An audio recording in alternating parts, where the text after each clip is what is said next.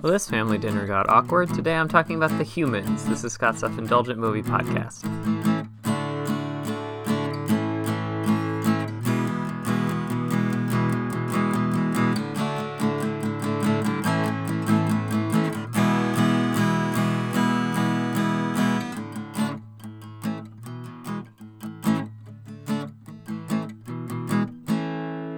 Hello, movie friends, and welcome to Scott's Self-Indulgent Movie Podcast. I am Scott, and today I'm talking about a smaller movie with some big names called The Humans, which is based on the play of the same name.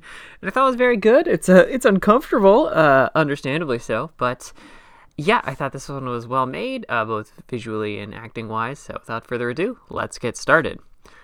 Have you ever felt alone in a crowded room? While this may sound like a cliche of angsty teenagers, because it is, it's also not off base. Depending on the group dynamics or tensions at play, it's easy to feel like you're the only person on your wavelength or feel isolated in a crowded place. But how about a meeting with your own family? That thought appears to be the baseline for today's movie, The Humans.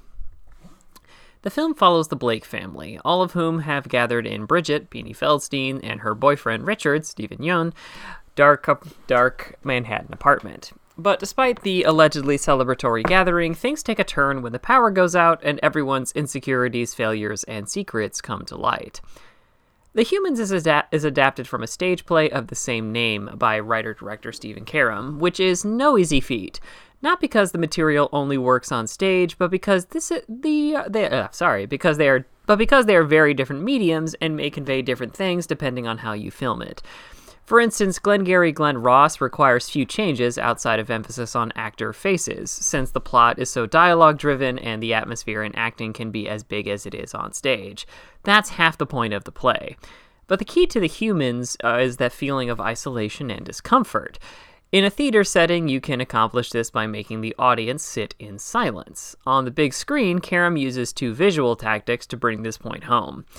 The first is camera placement and shot selection. It's pretty common for the camera in a domestic drama to follow the family members as they enter or re-enter rooms with tight close-ups, so we all see all of their faces and fully establish who everyone is visually. The Humans doesn't do that. Instead, the camera often sits still and waits for the characters to walk into frame. Even when they sit down for a meal, the camera keeps its distance like a security camera or a casual observer. And I really like this. Not only does it make the audience feel the metaphorical distance between all of these characters, but it means later when the camera does push in or focus on intimate moments, it makes a big difference.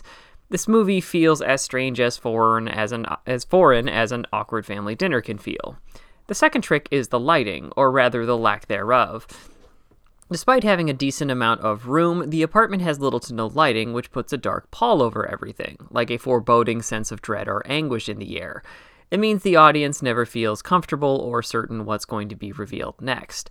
A feeling that only gets more awkward and uncomfortable as the family slowly reveals their dysfunctions and secrets to one another and the power goes out. And that's before we get to the all-star cast, who are all given wonderfully understated performances. Beanie Feldstein's insecure Bridget is so real it hurts, and Richard Jenkins is so grating that you know something is going on with him, even if he hasn't said it yet. It means that every moment can feel like it was bound to happen, even if it's a surprise in the moment. Combined together, this movie captures the feeling of being in a normal family, full of people trying to get by and often failing to support each other, faults and all. 7 out of 10. This has been Scott's Self-Indulgent Movie Podcast. Thank you so much for listening. Don't forget to like, share, and subscribe wherever you get your podcasts. And don't forget to join our Facebook group, Scott's Self-Indulgent Movie World, for the latest reviews, discussions, and more. See you next time, everybody, and stay safe.